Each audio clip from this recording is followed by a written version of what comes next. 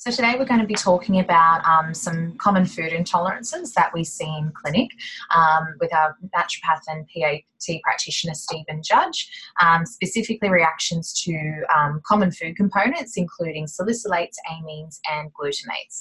So Stephen, do you mind just starting off with what exactly is a food intolerance? Yeah, sure, Jess. So having a food intolerance is technically different to having a food allergy. So although a lot of people do talk about these kind of interchangeably, like they're the same thing, Yep. they're not. So the more commonly known food allergy is, technically speaking, an immune response or an IgE reaction to the protein part of foods, to be more specific. So the gluten in wheat or the casein in dairy, Yep. for example. So there's this immediate kind of immune system reaction to this protein part of the food. With food intolerance, there technically is no immune system reaction involved, like with allergy, but rather what's happening with food intolerances is that the chemicals found naturally within foods, so for example the salicylate, the amine or the glutamate, and histamine, a common type of amine, what these food chemicals do is they irritate nerve endings in different parts of the body, but particularly in the gut.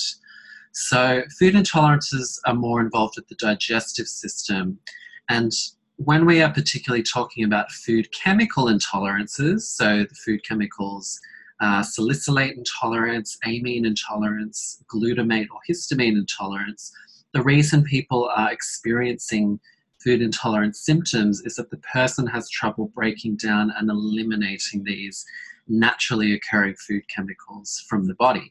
And I guess just to distinguish from other sort of common, when it comes to gluten and dairy intolerance, which is caused by either celiac or an enzyme deficiency, this is different to those, correct? Yeah, technically speaking, Cool. a bit different. So there are many kinds of intolerances, like you said, they can be due to enzyme deficiencies. But today we're going to be specifically talking about these food chemical intolerances where we're having trouble eliminating them from the body and breaking them down. So I guess another key difference is that food intolerance symptoms are a bit trickier to pinpoint in people because they're more delayed than allergy symptoms. You know, the food intolerance symptoms can manifest hours or even days after the offending foods have been ingested, and they're kind of a broad range of symptoms. You know, there could be headaches and migraines or brain fog, nausea, could be some gut symptoms, there could be joint pain and inflammation, and they typically tend to be quite delayed and all over the place, whereas the allergy symptoms tend to be very immediate. Clear cut. Yeah. I was going to ask you about symptoms, but I believe you're going to delve into them more specifically when it comes to the specific types of food intolerances? Yeah, so let's get right into that. So the first food chemical intolerance we see in a lot of clients is salicylates. Yeah. So salicylates are a family of plant chemicals found basically mostly in a huge variety of plants, so fruits and veggies, nuts, herbs, tea and coffee, alcohol. They're ubiquitous among plant foods. But they're also very high in olive oil and coconut oil. And they exist in so many plant-based foods because plants produce them as part of their own defense system against the environment. So plants protecting themselves against stress and insects and fungi. It's an adaptive mechanism. So there are so many foods with salicylates, like it's a pretty huge list, but some of the kind of big ones are all herbs and spices. Broccoli, sweet potato, berries, tea, wine, almonds. And it seems to be a lot of healthy foods as well. Like we hear a lot of people who have started on a healthy diet, clean eating, and then they start getting these symptoms. They start getting worse. It's all very confusing for people. But so what may be going on? Because, you know, these chemicals, these food chemicals that exist, they're not bad. They should be harmless. But for whatever reason, in certain people, the body is not dealing with them and they've become intolerant. But so, all these kind of good foods start to cause a lot of issues. You know, I've even met people here who feel better symptomatically on junk food. It's like this weird, it's very counterintuitive. So that may be great in the short term, but we don't want to eat like that long term. You're going to be missing out on a lot of nutrients and vitamins in these healthy foods. Exactly. And that's going to cause more issues down the track. Yes. So because they're in so many foods, if you have a salicylate intolerance, like I said before, the symptoms might seem all over the place, and you might be trying other classic things, such as, you might have heard gluten and dairy-free will kind of relieve all your It's kind of the go-to. Yeah, or taking supplements, but these don't seem to work, or they're very short-lived. It's because you're kind of not dealing with the foods that you're ingesting daily that you're intolerant to. Yeah, and a lot of supplements and herbs are actually high in salicylates as well, aren't they? Yeah, particularly herbs. Yeah. And medications, actually. Yeah. But so with salicylates, there's quite a broad range of symptoms, but there's classic key ones to look out for. So there's the atopic triad of symptoms. Yeah. So the respiratory issues, the nasal congestion, runny nose, wheezing, sneezing, asthma, and the inflammatory skin conditions such as eczema. Yeah. Many people with salicylate chemical intolerance experience all of these in combination. Yeah. And, so the term atopic triad refers to these three collection of symptoms, the respiratory symptoms, the asthma and the skin. That term atopic triad refers to them as being driven by allergies. Yeah. But I guess I wanted to highlight that, many people experience this triad but don't test positive for allergies. But so this could be a sign that you actually have a salicylate intolerance and you don't have a true allergy. Yeah, because salicylate intolerance can't really be tested with sort of regular allergy tests, and that you're right, that is something we do hear a lot. And it's sort of makes things confusing for people.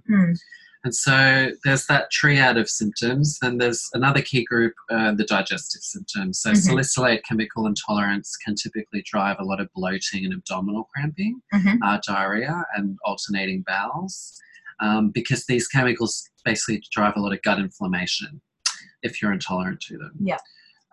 So we do see many clients that have this classic combo of the respiratory symptoms along with digestive symptoms. If you've got the combination there, that's a big sign of potential salicylate issues. Yeah. And then a commonly overlooked but very real symptom of salicylate intolerance includes its effect on mood. It can drive a lot of brain fog, but in kids it may be a driver of hyperactivity in children. This was discovered in the 70s by a pediatric allergist, and he observed a significant improvement in children when he removed salicylates from the diet. Wow. Yeah, and clinically I and other practitioners would agree we do observe significant improvement when working with these kids. So being able to actually treat them for it too is just another step, which is huge. Yeah, I'm sure the parents would attest to that as well. Yeah.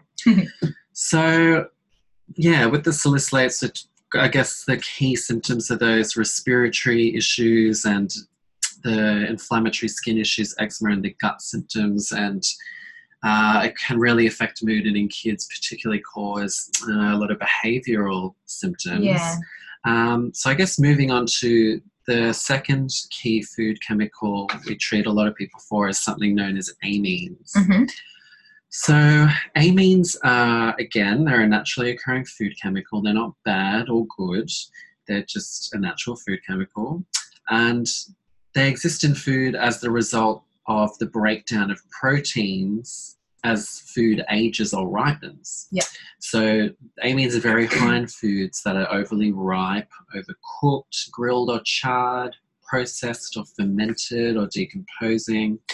So the foods that classically you see them in are cheese, wine, chocolate, and processed meats, beer, yeast extracts, and fish products. Amines also increase the speed of ripening in fruits that go soft. So they're very high in banana, avocado, tomatoes, and also broad beans. Yeah. And, there are many different kinds of amines. So, for example, tyramine is the amine very high in aged and fermented foods. Yep. So like aged cheese and cured and smoked meats and fish. Then we have the classic histamine, which is very high in fermented foods and beverages. So like beer, wine, sauerkraut, cured meats, foods with vinegar, avocado. Phenylethylamine is an amine found in chocolate and nuts, legumes, a lot of meat and seafood. And there's polyamines, which are high in rice bran, wheat germs, some nuts. And so, yeah, there's many different kind of amines. So, for example, we do see a lot of histamine intolerance here at the clinic. Mm-hmm.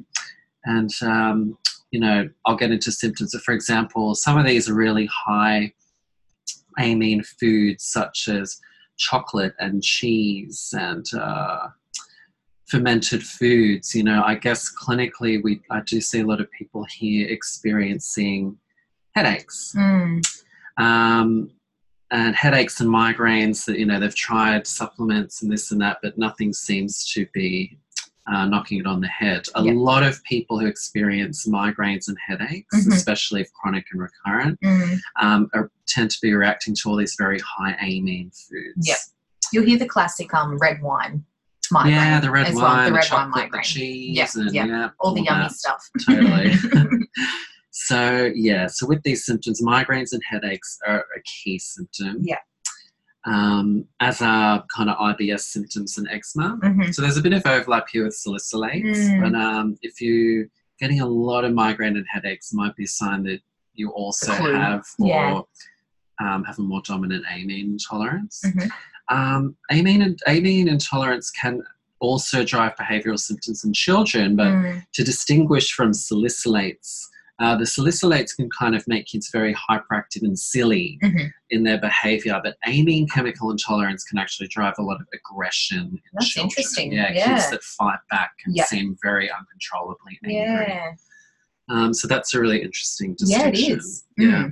So, yeah, that's amine chemical intolerance. And then the third key one we want to talk about is glutamates.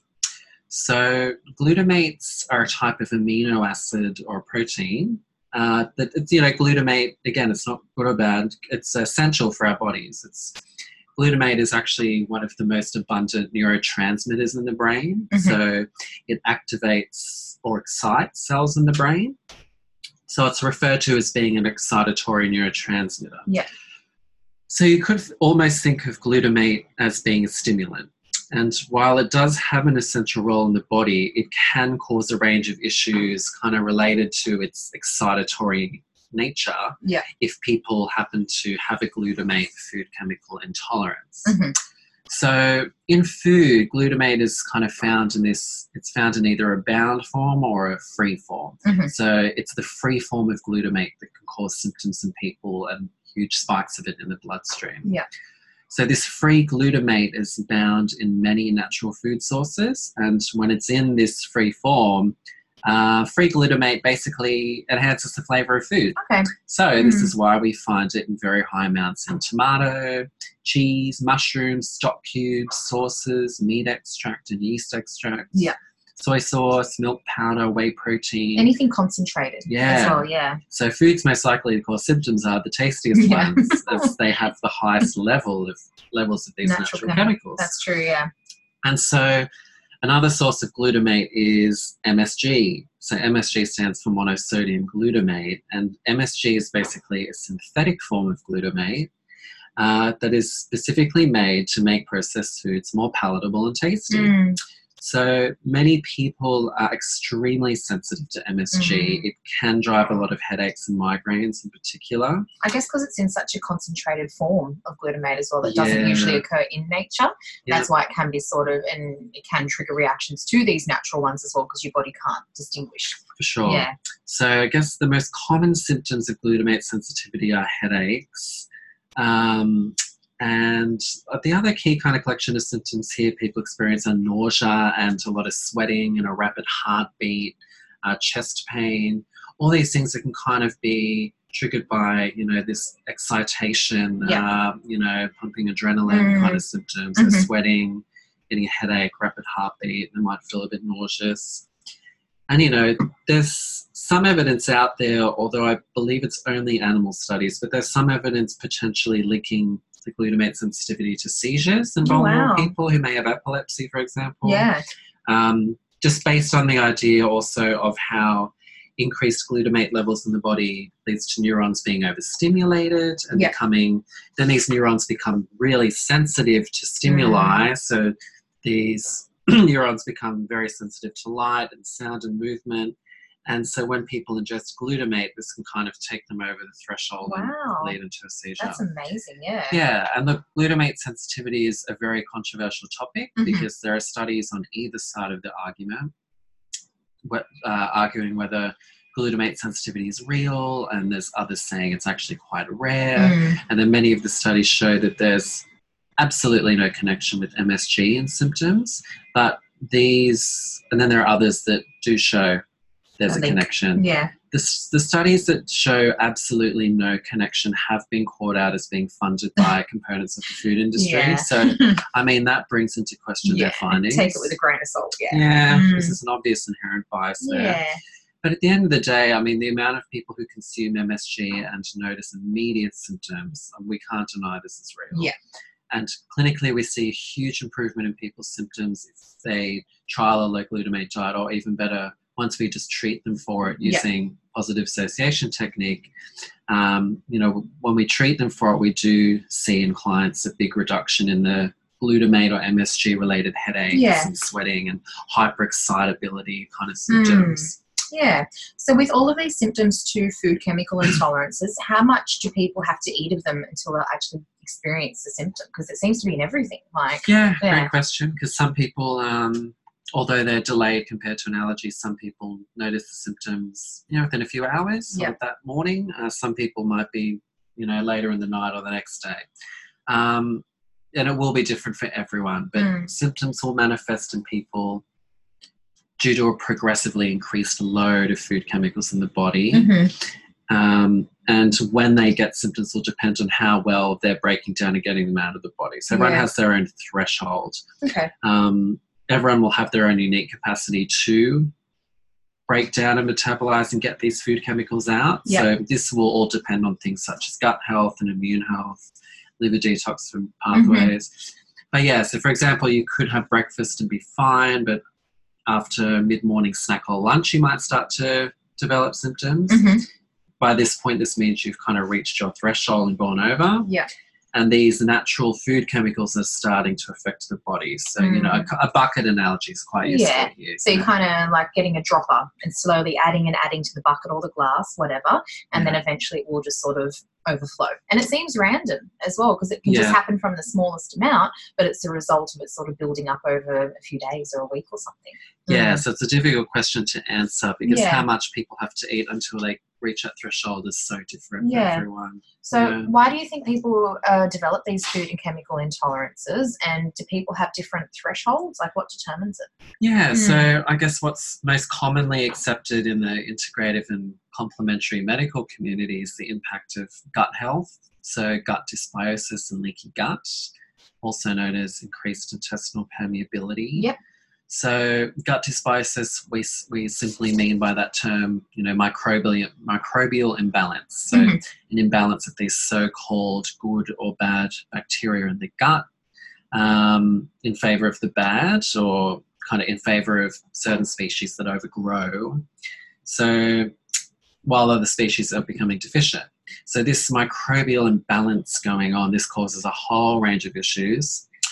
And this dysbiosis eventually is a gateway to eventually leading to low-grade inflammation in the gut and eventually leaky gut.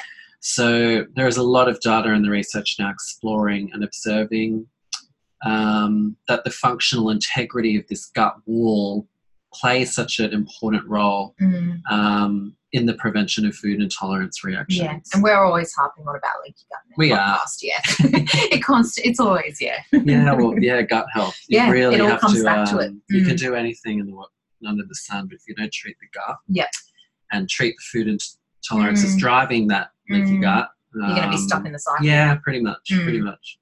So what's happening with leaky gut is that instead of selectively allowing tiny particles to pass through the lining of the gut, because it's where we absorb all our vitamins and minerals and stuff like that, instead of that kind of being selective and there's these tight junctions in the wall, because it's inflamed and leaky, these larger undigested molecules from food are getting through that shouldn't be getting through, and bacteria translocate into the bloodstream, as well as the endotoxins that these bacteria create, which all of this basically causes big immune system reaction.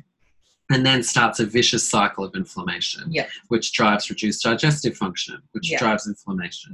And then people start to develop all these food chemical intolerances to salicylates and amines, glutamates, and because they should be completely harmless. But because there's all this gut inflammation and leaky gut, and the body's natural detoxification pathways become sluggish and backed up and the bucket's overflowing, we start to create issues with getting them out of the body. For example, with amines, amines in food are usually broken down in the body by monoamine oxidase enzymes, MOA enzymes in the gut. And in the intestine and liver, but they can build up in the body if amines can build up if these enzymes are depleted or sluggish, and eventually lead to these amine intolerance symptoms. So the same for histamine, the specific kind of amine. Histamine should be metabolized by diamine oxidase or DAO. But this enzyme is produced in the lining of the gut. So if this is inflamed and damaged on some level and there's gut dysbiosis, you're going to run into issues. So a lot of it really does come down to the integrity of our gut wall, our gut immune health, our overall digestive function, and addressing dysbiosis. Also, while trying to prevent as best we can this dysbiosis from manifesting again. And, I'm sure other practitioners hear from their clients when they turn up to their clinic with these gut issues that, these clients seemingly out of nowhere or following the onset of a very stressful period in their life, or an episode of gastro or an infection picked up while traveling, or post-antibiotic use. There's some story along these lines. People suddenly find themselves reacting to foods they were fine with, or they suddenly start having digestive issues. Typically start reacting to gluten, dairy, and soy, and eggs. And, a range of these healthy, fibrous plant foods that they should be fine with, leaving people with all these mysterious food intolerance symptoms. And then obviously feeling understandably confused and physically and mentally it'd be quite stressful. Like a lot of these foods, like we're saying with salicylates, are very healthy. People start reacting when they started a new healthy diet or a green juice cleanse, things like that. But then also with amines, the whole trend with fermented foods. So we're sort of all of us consuming it more regularly, and it should be good for your gut. Like it should be doing you good, but it's actually sort of not working as it should when it comes to these intolerances. Like it may be doing more damage than good, which is really sort of frustrating, trying to do the right thing. Fermented foods are very healing for the gut and people, but it's a classic example of someone else's medicine can be someone's poison. So exactly. Particularly the amine and histamine intolerance people are smashing the fermented foods. And it's really causing a lot of their symptoms. Yeah, exactly. So I understand how adults may be able to develop this over time, but what do you think about many babies and kids who seem to be having these reactions too? Yeah, well, babies and children can, have intolerances from the get-go. Australia does, in fact, have one of the highest rates of allergies and intolerances. Many babies are born in this day and age when we're asking, well, why do babies and kids have these issues? Well, we just got to think about what may have led to some of these kids having gut dysbiosis. So mum may have not had the greatest gut ecosystem. The mother may have dysbiosis, and and the baby can only get the child. what they get from the mum. So these factors are all passed on to the baby. Many kids are being born with levels of heavy metals and a really increased toxin load, which is very damaging to the gut. On top of this, if kids have also had a C-section delivery birth, and are brought up eating highly inflammatory and processed food and formulas, all of this is the perfect mix for kids developing allergies and intolerances. Eczema, metabolic issues, really poor immunity. And it's definitely something we're seeing in clinic. Lots more kids coming in and experiencing more severe symptoms. And I guess there's that whole hygiene hypothesis. And I'll also highlight that, a lot of parents, a lot of women who are pregnant may have their own gut issues, food Yeah. intolerance issues. And so I guess it's quite important for mum to be eating quite a wide variety of foods when Yeah. they are pregnant. That's what all the research is saying now as well. So a lot of mothers these days might be avoiding, whole food groups and because that was the advice, sort of, when it Yeah. comes to years ago. That's what the research was saying, to not expose to these foods. But they're even saying when it comes to introducing solids, to try and introduce those Yeah. highly reactive foods like peanuts and egg as early as possible, as suitable, of course, and assuming there's no existing reaction. But that's sort of where we're going to try and build up the immunity rather than. For sure. Yeah. So, if anyone interested in preconception care, the best thing to do is to kind of test for and treat any intolerance or allergy issues you do have, and treat the gut, and not only benefit you, but Benefit when mum. you have kids, it will really help their immune system, and potentially they won't have to deal with a lot of these intolerance issues. Yeah. That's good. So when it comes to these food chemical intolerances, what can people do to deal with it? Yeah, so there are two major important areas to cover. So first one is you must heal the gut. So that means working with someone who can help you navigate the need for these prebiotic, probiotic, anti-inflammatory gut strategies, help you strengthen your overall digestive function and restore the immune system in your gut, where 70% of our immune system actually is. So you must heal the gut, part one. But a huge part of addressing this properly, of healing the gut, and where a lot of people trip up and don't get too deep into, is to heal the gut. You've got to remove the things that you're ingesting daily that are driving the gut inflammation and the leaky gut dysbiosis. So, obvious ones here, refined sugar and alcohol, for example, but you have to remove things which are impeding your gut from healing. So step two is you have to identify, remove, and get treated for existing food intolerances. Because when you become intolerant to these chemicals, every time you ingest them, you are perpetuating gut inflammation, you're creating this vicious cycle for yourself, and further down the track, you may develop even more intolerances. So step one, you got to treat the gut with these kind of tailored, targeted treatments as a practitioner. But step two, a part of actually truly healing the gut, is to test for and treat food intolerances. Yeah, and I guess doing the gut work as well is going to stop these from coming back. Exactly. In the future. You That's need the both. idea. You really need both. Yeah. But I will say most people kind of are taking supplements, this, that, and that, but aren't dealing with the food intolerance aspect. Yeah, and only that's half kind the of, picture. Yeah, so it's just, get onto that, people. So we get asked a lot here about the elimination diet, which is a classic approach used to for symptom relief and to help people determine which chemicals they're reacting to. So it may help some people symptomatically in the short term, but I guess the issue with these diets in reality with people doing them is they're very restrictive, and most people we meet here have found it way too stressful. Some people have gone on these diets and actually been quite worse. Some people have felt better, but they try to reintroduce foods and nothing's changed, like their thresholds haven't changed at all. So, it's a very hit and miss. Yeah, especially if you're reacting to more than one of these chemicals. Like the list of salicylates alone is so extensive. If you throw in amines and glutamates, and these do often occur because if it's sort of that underlying driver of gut dysbiosis, it's not going to be selective for just salicylates or just amines. It's usually going to be a combination, Exactly. Yeah. And, but so I guess testing is great. Because it really cuts to the chase.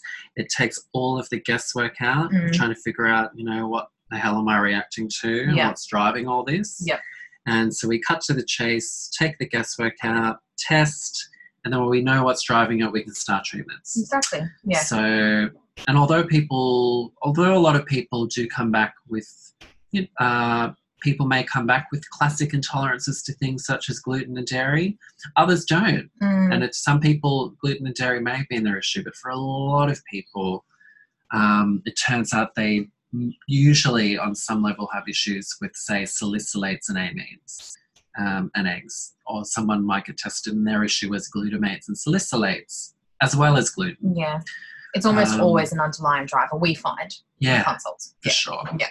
Yeah, and so at Health and Wellness Australia, basically how we work is after our initial appointment of testing using muscle testing for all of our major food chemicals and food groups, Yep. we then set up a treatment plan for clients where we use something known as positive association technique, where we're using a very nifty chiropractic tool called an AccuStim, and we run this down either side of the spine while getting clients to hold the food chemicals that they're intolerant to. Because on either side of the spine are nerve bundles and acupressure points that branch around to all the major organ groups and stimulate the immune system. So essentially what we're doing is we're trying to retrain or desensitize the immune system to no longer react to these foods, or no longer react to the food chemicals in that person. Yeah. Yeah. And I guess where it can really be beneficial for people is rather than spending like literally 2 or 3 months going through elimination diets and trying to do 1 month for salicylates, 1 month for amines, for example, even though often it is longer than that, people can find this out in just one appointment in 1 hour. Like I think that's, and again, we get onto treatment right away in that first consultation. Salicylates or amines is a very common first treatment that we do just because it is so common and in so many foods.